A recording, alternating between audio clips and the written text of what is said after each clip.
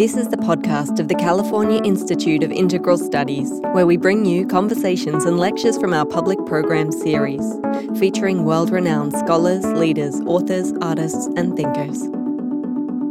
In this episode, Peabody Award-winning author Richard Rodriguez is joined in conversation by author and CIIS writing professor Carolyn Cook for an intimate look at the intersection of great public issues with intensely personal memory. The conversation was recorded on June 10, 2016 in front of a live audience in San Francisco. To make sure you never miss an episode of the CIIS Public Programs Podcast, find us and subscribe on iTunes or on our website at ciis.edu/podcast.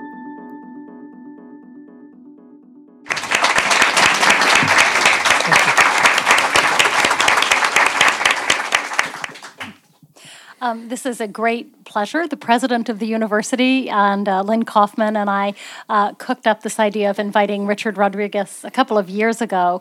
It's been a dream of mine. It's one of the great pleasures of being the chair of an MFA program that you get to sit around and think, who would I like to talk to for an hour, and invite them. So thank you all for being present and being here for this really exciting evening. I think Richard is one of the most inspiring writers I've ever encountered, and I think you'll find so too. So I thought we'd start just by asking Richard to go back in time, because this is not his newest book, but to read the preface from Brown, which I think gives a great sense of the atmosphere of his work and also the content and the range of it. Okay, I don't read well, but I remember years ago listening to a recording of T.S. Eliot read The Wasteland, and I remember that I expected him to charge the lines with a certain drama. Instead, he read as flatly as you can imagine. And I realized then that there is the idea among some writers that the line sounds itself and that the writer only breathes it. So I'm going to read this pretty flatly. This is from the beginning of Brown. I have not read this since maybe 20 years. There's the wonderful short story essay by Luis Borges, Borges and I. Do you know it? It's in a book called Labyrinths. And he writes about the fact that no one comes to see him. That everybody wants to come to see Borges, the writer, but no one wants to come to see me. The graduate students come in Buenos Aires. They come and they want his opinion about this and that. And the writer has much to say, but no one writes down what I say. It's this sense of the disassociation of the writer who has written these words with me now, who's encountering him and feeling that I'm not that person. That he was, in various ways, younger than I was, capable of a certain kind of energy that you're capable of than that I'm not. I have more experience now and perhaps more cynicism than he has, and I probably wouldn't attempt this essay in the same way now. He's more reckless. And you go back in time and you see the different versions of oneself as you write. There is this drama of the writer encountering himself. Anyway, Borges goes on with this conceit about the fact that he is not Luis Borges, but Luis Borges is the famous man. Everyone talks about him in the cafes. And I walk in late afternoon. My step is halting now.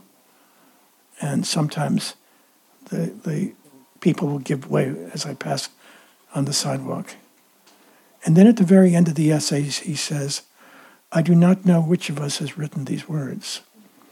It's really, it's a very spooky sense of this Richard Rodriguez, who himself is photographed on the cover, and this Richard Rodriguez, who has aged beyond him. I'm not going to read it all because it would take too long, I think. I'll read. Tell me when to stop. Do whatever you want. Okay. This is from the preface to Brown. Brown is impurity. I write of a color that is not a singular color, not a strict recipe, not an expected result, but a color produced by careless desire, even by accident, by two or several. I write of blood that is blended. I write of blood that has complete freedom of substance and narrative. I extol impurity. I eulogize a literature that is suffused with brown, with illusion, irony, paradox, pleasure. I write about race in America in hopes of undermining the notion of race in America. Brown bleeds through the straight line, unstaunchable, the line separating black from white, for example. Brown confuses. Brown forms at the border of contradiction, the ability of language to express two or several things at once, the ability of bodies to experience two or several things at once. It is that brown faculty I uphold by attempting to write brownly, and I defy anyone who tries to unblend me or to say what is appropriate to my voice. You will often find brown in this book as a cement between leaves of paradox. You may not want paradox in a book, in which case you had better seek a pure author. Brown is the color most people in America associate with Latin America. Apart from stool sample, there is no browner smear in the American imagination than the Rio Grande. No adjective has attached itself more often to the Mexican in America than dirty, which I assume gropes toward the simile dirt-like, indicating dense concentrations of melanin. I am dirty, all right. In Latin America, what makes me brown is that I was made of the conquistador and the Indian. My brown is a reminder of conflict and reconciliation. In my mind, what makes me brown in the United States is that I am Richard Rodriguez. My baptismal name and my surname marry England and Spain, Renaissance rivals. North of the U.S.-Mexico border, brown appears as a color of the future. The adjective accelerates, becomes a verb. America is browning. South of the border, brown sinks back into time. Brown is time. I'm going to skip a few paragraphs. I think brown marks a reunion of peoples, an end to ancient wanderings. Rival cultures and creeds conspire with spring to create children of a beauty, perhaps of a harmony previously unknown or long forgotten. Even so, the terrorist and the skinhead dream in solitude of purity and of the straight line, because they fear a future that does not isolate them. In a brown future, the most dangerous actor might largely be the cosmopolite, conversant in alternate currents, literature, computer programs. The cosmopolite may come to hate his brownness, his faculty, his indistinction, his mixture. The cosmopolite may yearn for a thorough religion, ideology, or tribe. Many days I left my book to wander the city. To discover the city outside my book was comically browning. Walking down Fillmore Street one afternoon, I was enjoying the smell of salt, the brindled pigeons, brindled light, when a conversation overtook me, parted around me just as I passed the bird store window. Two girls, perhaps 16, white, Anglo, whatever, tottering on their silly shoes, talking to boys, the one girl saying to the other, "His complexion is so cool, this sort of light, well, not that light." I realized my book will never be equal to the play of the young. Sort of reddish brown, you know. The other girl nodded, readily indicated that she did know. But still, connoisseur number one sought to bag her simile. Like a sugar daddy bar, you know, that candy bar. When I began this book, I knew some readers would take race for a tragic noun, a synonym for conflict and isolation. Race is not such a terrible word for me. Maybe because I am skeptical by nature. Maybe because my nature is already mixed. The word encourages me to remember the influence of eroticism on history, for that is what race memorializes. Within any description of race, there lurks the possibility of romance. Thank you.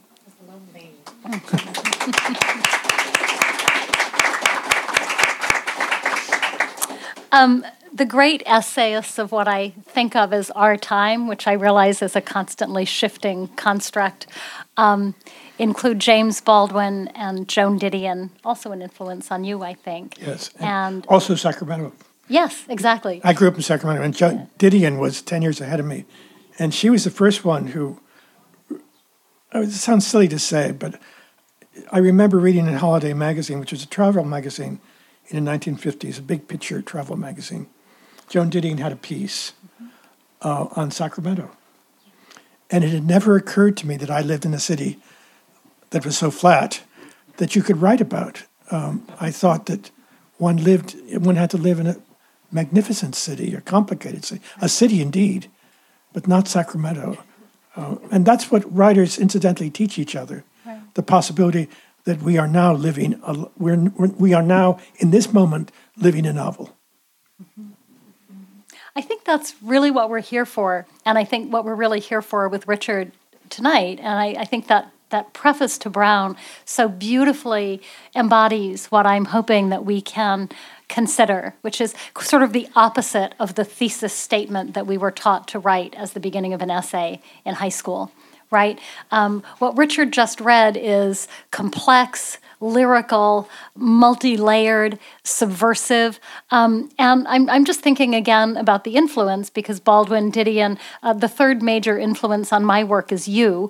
And Baldwin was dead. Didion is too old to travel, I heard from public programs. But you just live down the street. And so that's really great. And I think the other part about it is that you're really a San Francisco writer, although you write in a much broader way. And I think of you as part of this grand curriculum that we're building here of the radical art history of San Francisco. And what does it look like? What is it about? What is it talking about that wasn't possible to talk about a generation before? Yes. And this idea that you're building on your influences, like you looking at Didion and thinking, wow, you could write about Sacramento.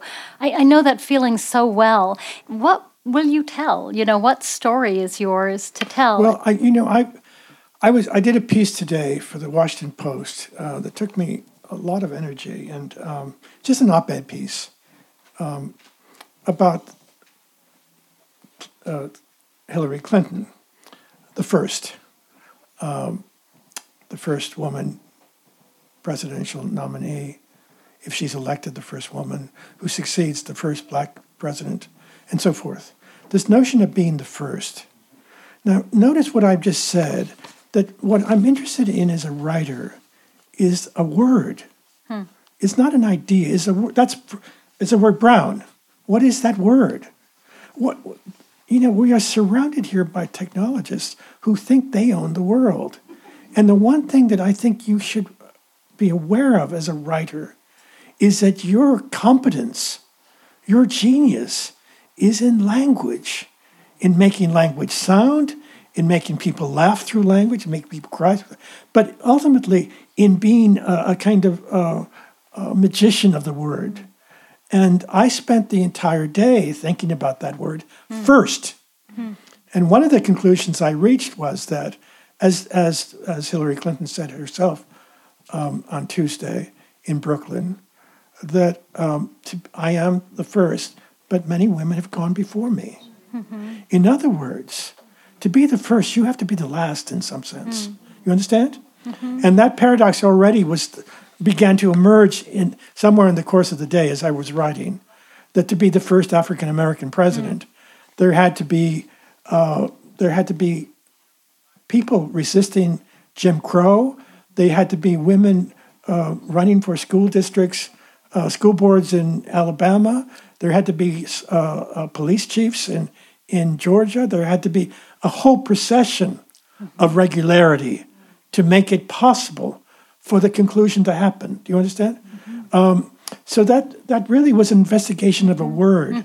And I want you to seize on that as you're thinking about what you want to write. Remember that what your genius should be always focused on is the word. What is it that I'm thinking about? If I had to put it into words, we say, tell me what you're writing, I would say. And then you would say, well, it's sort of, and then I try to listen for the word that would seize me as being somehow, the way we often destroy the people we most love, and then I would say, well, tell me more about that word destroy, what it means to you, and so forth. Always remember it begins with the word, and then it moves to the consideration of words. How do I communicate it? How do I communicate what that shimmering word is doing to my mind? You understand? Yeah. That's fantastic. I mean, the sense of the word brown, and the writing coming in essence from your thinking.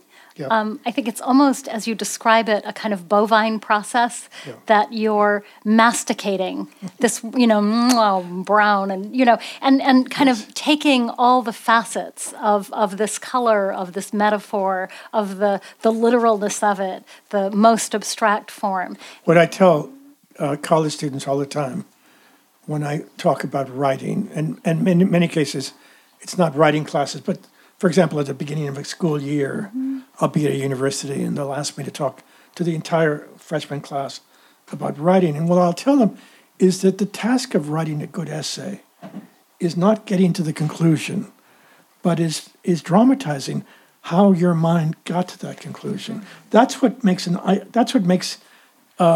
ideas interesting when we begin to realize that they exist in time. In other words, we didn't just happen on that idea.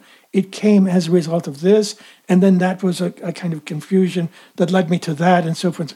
As you begin to sketch out how you come to know, that's what an essay is. As everyone will tell you, essayer in French, to try, to attempt, comes from this French notion of struggling with something, not simply coming to this is what the essay means, this last sentence.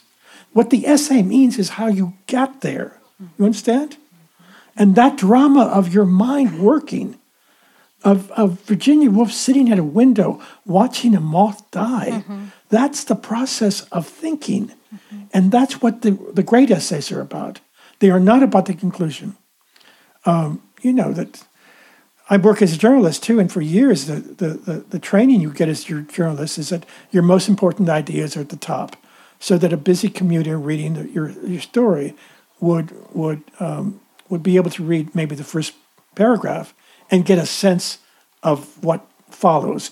And that indeed an editor cutting the piece for space would cut from the bottom. But a great essay works the other way. A great essay has an organic connection between the beginning and the end, because everything is time. And you now are living your ideas in time. You understand what I'm saying to you? It's coming to you in time. How you came to love that person. How you came suddenly, after many years of marriage, to fall out of love. That happens in time. You understand? And you have to give the reader a sense of how events happen over time. But one of the events that happens in our lives is how we come to know. And part of what you're talking about, I think it's interesting that the smartest people are often not the best writers because they already know everything. Yes. And I think beginning writers often talk about, sort of, well, here's the story I want to tell, or here's the message I want to get across. And, I always say, well, as politely as I can, I don't want to read your message. I don't want to I read enough messages, I want to read your sensibility. I want to be in the atmosphere of your brain. That's right. And this idea of the act of writing as a form of thinking, and a journey, an investigation. Can you talk a little bit about how you do that, how you go there, and how it's different from just regular, sometimes you think you're having really high quality thoughts, but you can't describe them and you can't write them down. So how do you get to the kind of high quality thought that gets, masticated enough and actually translates through your fingers? Well, that notion of masticated enough means that the essays that I'm most proud of having written have taken me many, many months to write. Revision is crucial and constant. And some essays have taken almost complete rewriting over and over again. The second chapter of my first book, Hunger of Memory, is a chapter about the scholarship boy. That's a term in England used to describe working class kids who sort of find themselves suddenly at a university or at a school like Eton or something, and they clearly are out of their milieu, and the scholarship boy is a figure as I borrow the term from Richard Hogarth, who writes about it in a wonderful book called The Uses of Literacy. He's writing about himself. And he mocks the scholarship boy as this kind of shabby boy in school who's always memorizing things because he doesn't know anything. And he comes without any confidence in the material. And he is just kind of blinkered, he's like this all the time. Well, there was a section of that essay that I was writing. The essay is called The Achievement of Desire. It's a wonderful essay. I'm writing about it. When I say it's a wonderful essay, I'm not praising me. I'm praising the man who wrote it. But what he realized, what Richard Rodriguez realized, maybe in version 20, 30, version 35, was that if he changed the pronoun in a paragraph about himself and began to describe himself as a he, the paragraph could work because I, as the author, could justify myself by describing the scholarship boy as a he. You understand? When I got that discovery, it was so late in the writing of this essay that I had almost given up with it. But that's what it takes. It takes a long time to chew at the material. And to St. Augustine, whom I go to a lot, because for those of you who write memoir, I recommend Augustine, because he writes about his life in that most crucial way for anybody who writes memoir, as having this conflict within it. He was, he's a rather robust young man, sinning in every possible way. And then he has this radical change in his life. And so the life already is being told from this perspective about that perspective. And already there is that tension between the two Augustines. Well, St. Augustine says somewhere that singing when one prays is praying twice. When you sing and you pray twice, when you sing to God. Well, in some sense, writing about your life is living twice. You know what I'm saying? That you're going to find, those of you who are doing memoir, that when you really engage the memory of yourself, it is as though you are entering this second life, and the self is engaged with the self in this radical way. You start dreaming about things that you had long forgotten. You suddenly remember things that you hadn't remembered for many, many years. But this resurrection of the past comes with this power that it feels sometimes that you are back there, that you are reliving it, that you are angry again, that you're happy again, whatever it was, that it takes that kind of intensity. Mm-hmm. Yeah. That's such an interesting comment. I'm thinking about seeing Lynn's new play the other night, a reading at the Mill Valley Library. It's a new play called Exposure. And are we allowed to say sort of who it's inspired by? Yes. kind of inspired by the life of Sally Mann, the photographer, and her relationship to her children, who she, used as her material and photographed, and was, very, very controversial. But this idea of, we were talking about, do you use your life in your work? And I was saying, I have nothing but my life. I don't have an imagination, but I write fiction, but it's still all my life. And Lynn was saying, well, I don't use my life. I find someone else's life and explore my questions through their life. So I think one of the things I'm very interested in sort of giving permission to is this idea of breaking down some of the barriers between what we think of as literary fiction and memoir and autobiography and lyric poetry, and really thinking about what is it that you can masticate on, usefully. What is it that you can learn and discover based on things you already know, images, ideas that feel central to you? Yeah, well, one thing you can do with your life is that you can make it into a work of art. And that's one thing that when you experience it immediately, you don't realize that you're living a work of art. But in writing it, you realize its possibility, that you're living a tragedy, that you're living a comedy, that you're living a farce. And that as that becomes clear, this kind of writing of oneself is really quite amazing. That you clarify your own experience. I've never understood why writers go to see shrinks, because the process of writing is itself a kind of self-description that other people normally require, an auditor to allow.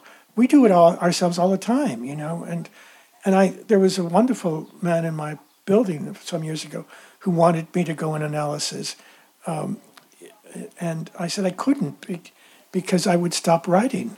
I wouldn't trust that experience, except as a kind of cannibalization of my writing process, which is I'm listening to myself live. You understand?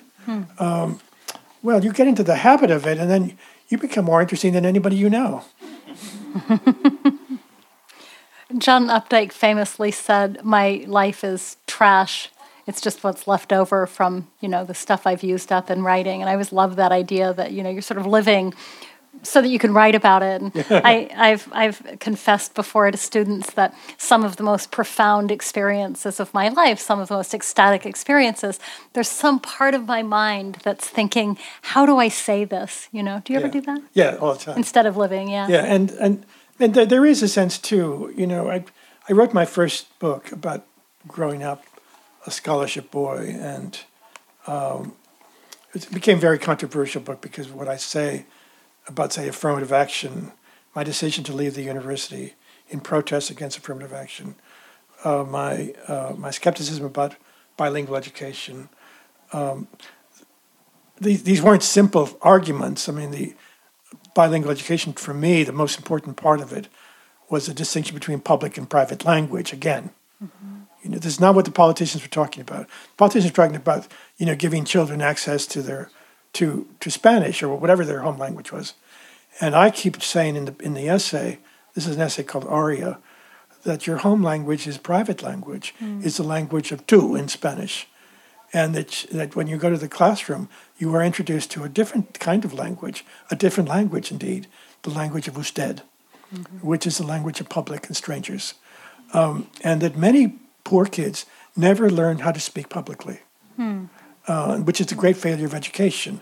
But we think that, well, if we give them Ebonics or Spanish, that somehow if we bring what they already know into the classroom, they will feel confident of it. What they must feel confident of is their ability to speak to strangers. And that is something that middle-class kids learn more easily than I think. In any case, what did you say to me to encourage that thought? In any case. Can I ask another question? Yes, of course. I have so many questions to ask you. It's so little time.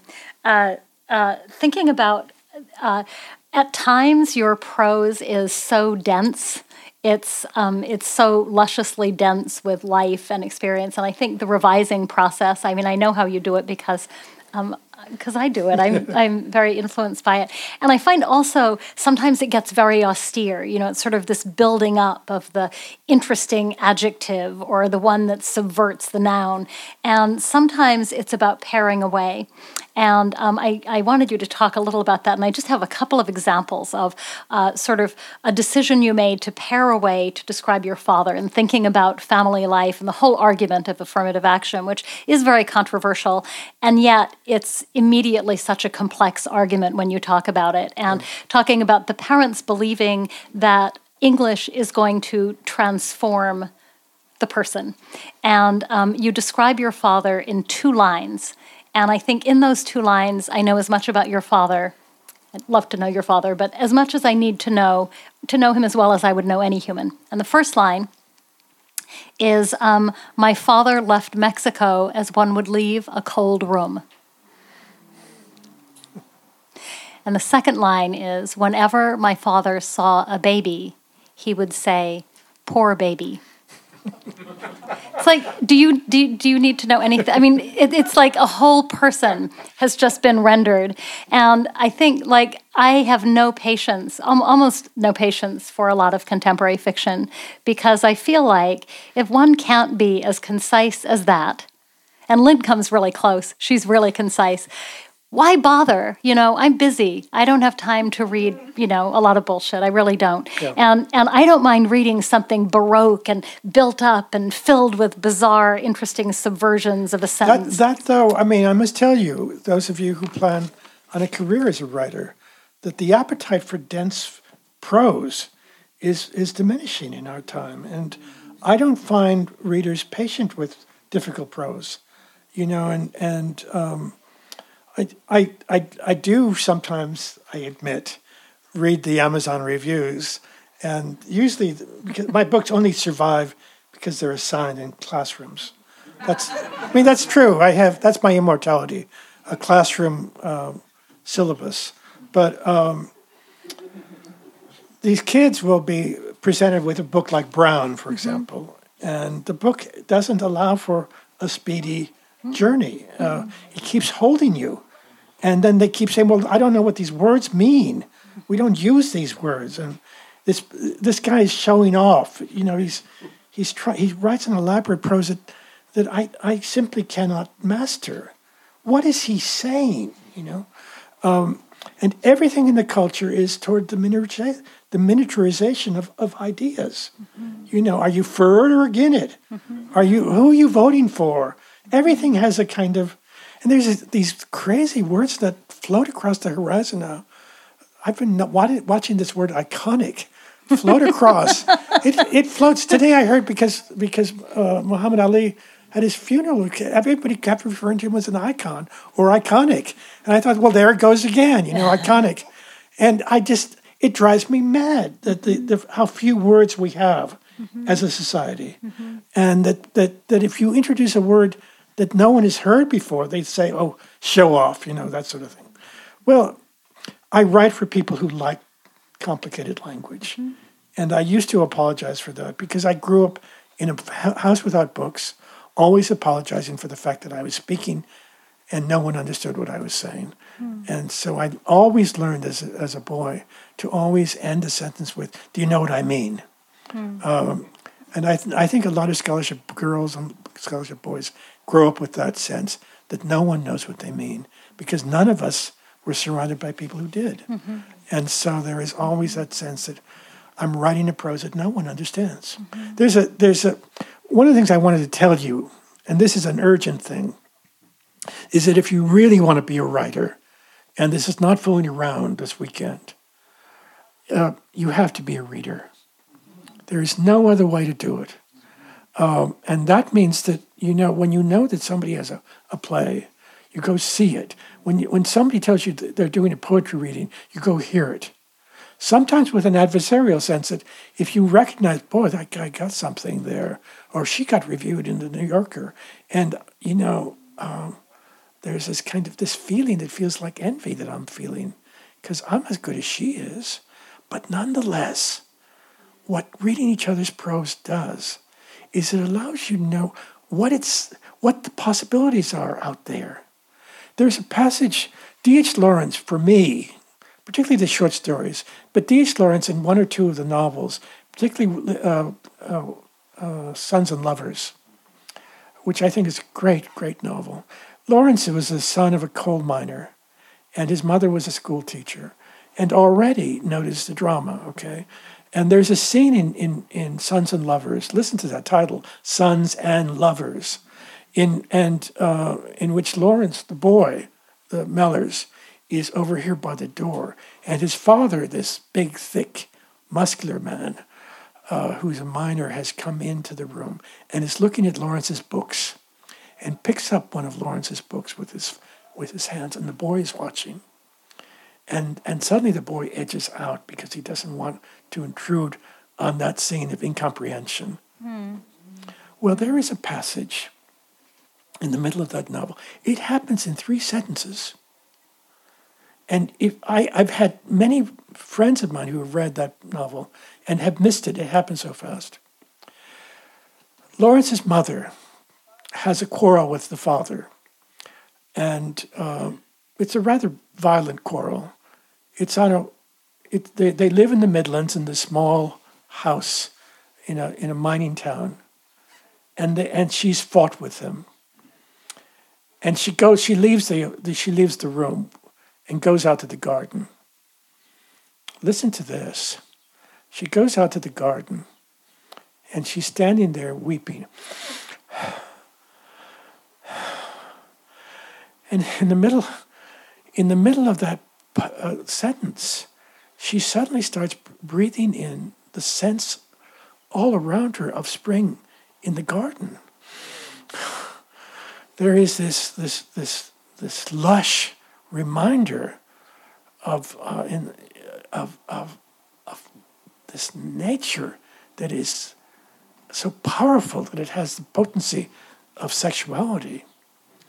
And at the very moment that she's weeping for this beautiful man, this muscular man that now has turned into a bitter, middle-aged, angry man, the moment she knows that she has lost the man that she married, she starts breathing it in all over again. You understand? And I thought, I'm reading this at 12 years old in Sacramento, California. And I thought, I didn't know you could do this. I didn't know you could do this in literature. I didn't know you could. And I've always remembered Lawrence and the examples he just does things that are so, when he has a woman brushing down a horse that it's told plainly, but it is plainly a sexual experience. And I didn't know you could do that. I did. I'm much not sure we can do it, but it is. Writers give each other permission. You understand? I remember how she did that. With the Didion giving me permission to imagine Sacramento. Lawrence giving me permission to imagine my father reading my books or holding my books. That becomes a kind of what shall I say? A gift that one writer gives another. If you are not reading, you'll never be a great writer. You just won't. Because you're missing the tutelage that writing requires. You need to know what other writers are doing and what other writers have done. Even if what you want to do is to do it better or to undo what they did and to write a better book. You understand? And then you get to a stage where, you're the writers you love, like Lawrence or Didion. I used to, I still say that Didion, the Sacramento LA essayist, is miles ahead of Didion the novelist. And I become sort of a Didion critic, because I know her so well. Or with James Baldwin, that I knew Baldwin so well as a boy. Boy, did I read his work. And when he leaves, America in the 50s and the 60s was undergoing this tumult of the Black Civil Rights Movement. And there was this procession wending its way through Memphis and Birmingham. We Shall Overcome. And every night it was on television. And it was like this novel you were watching every night on the Huntley Brinkley Report.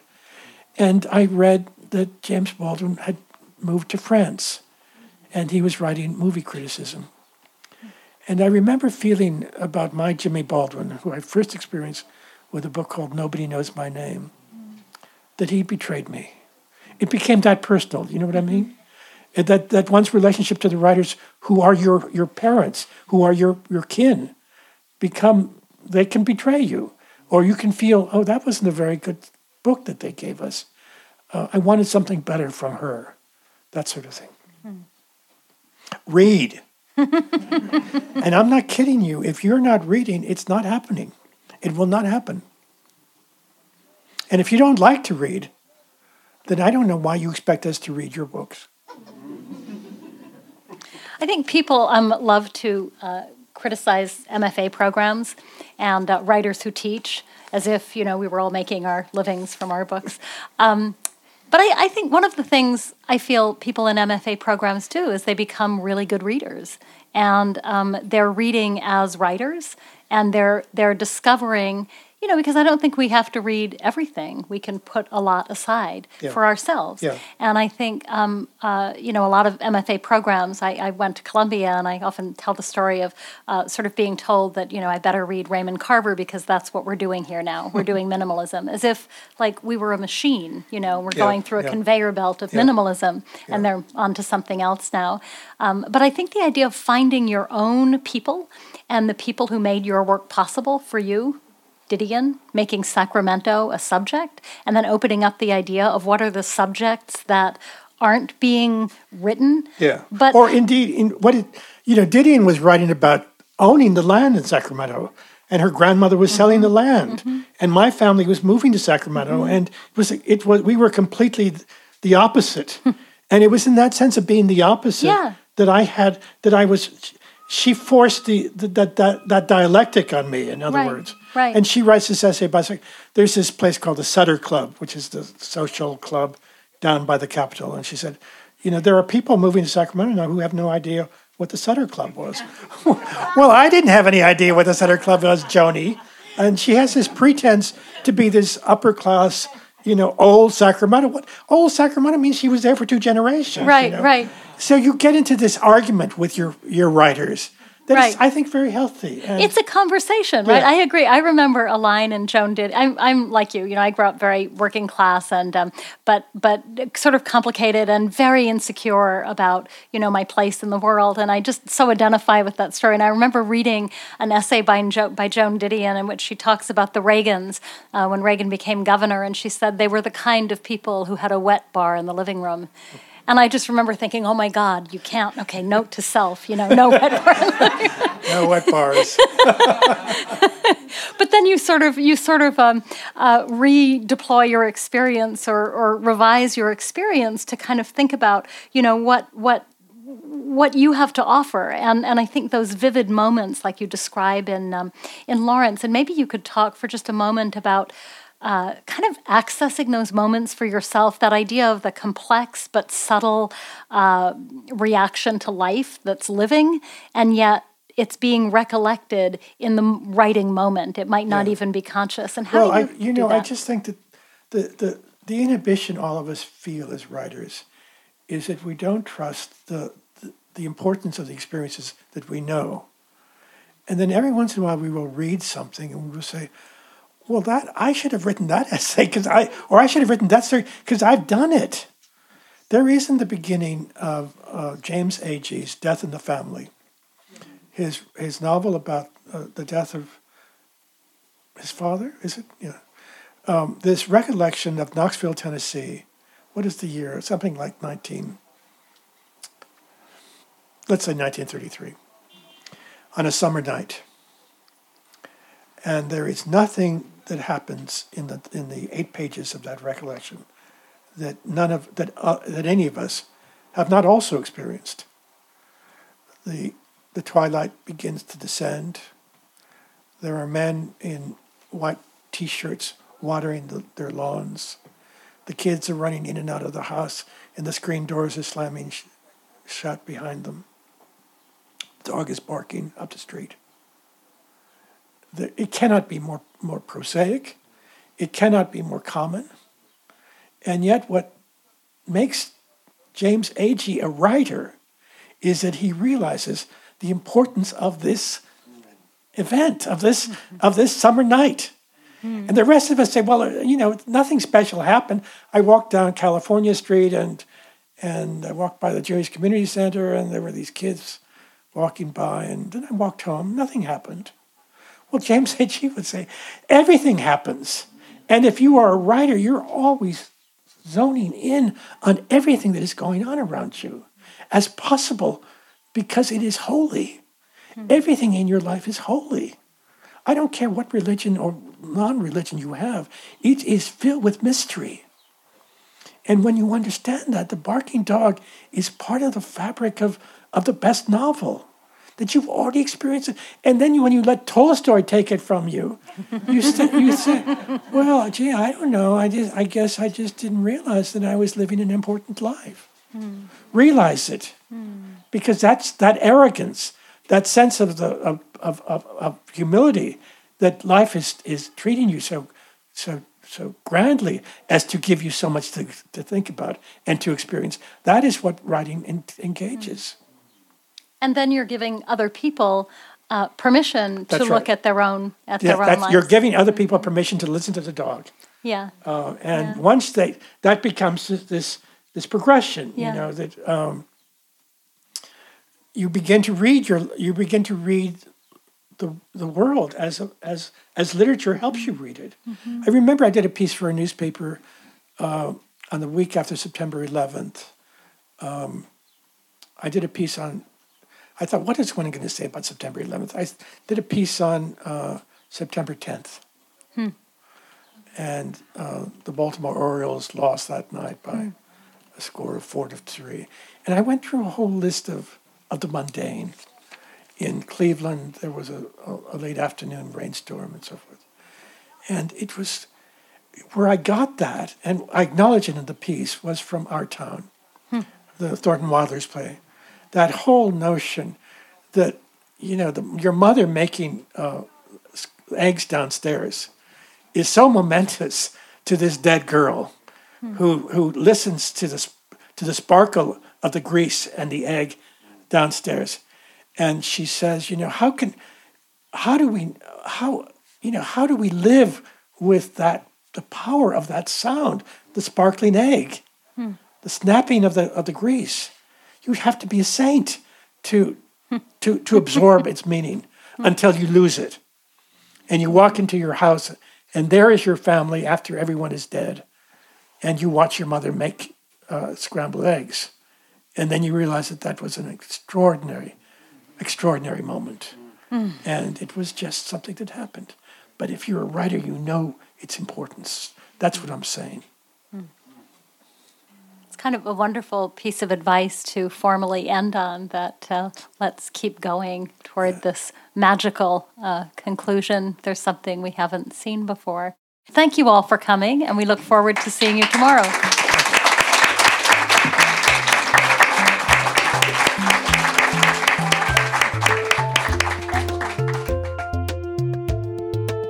You've been listening to the podcast for the California Institute of Integral Studies. If you liked what you heard, find us and subscribe on iTunes or listen on our website, ciis.edu/public programs.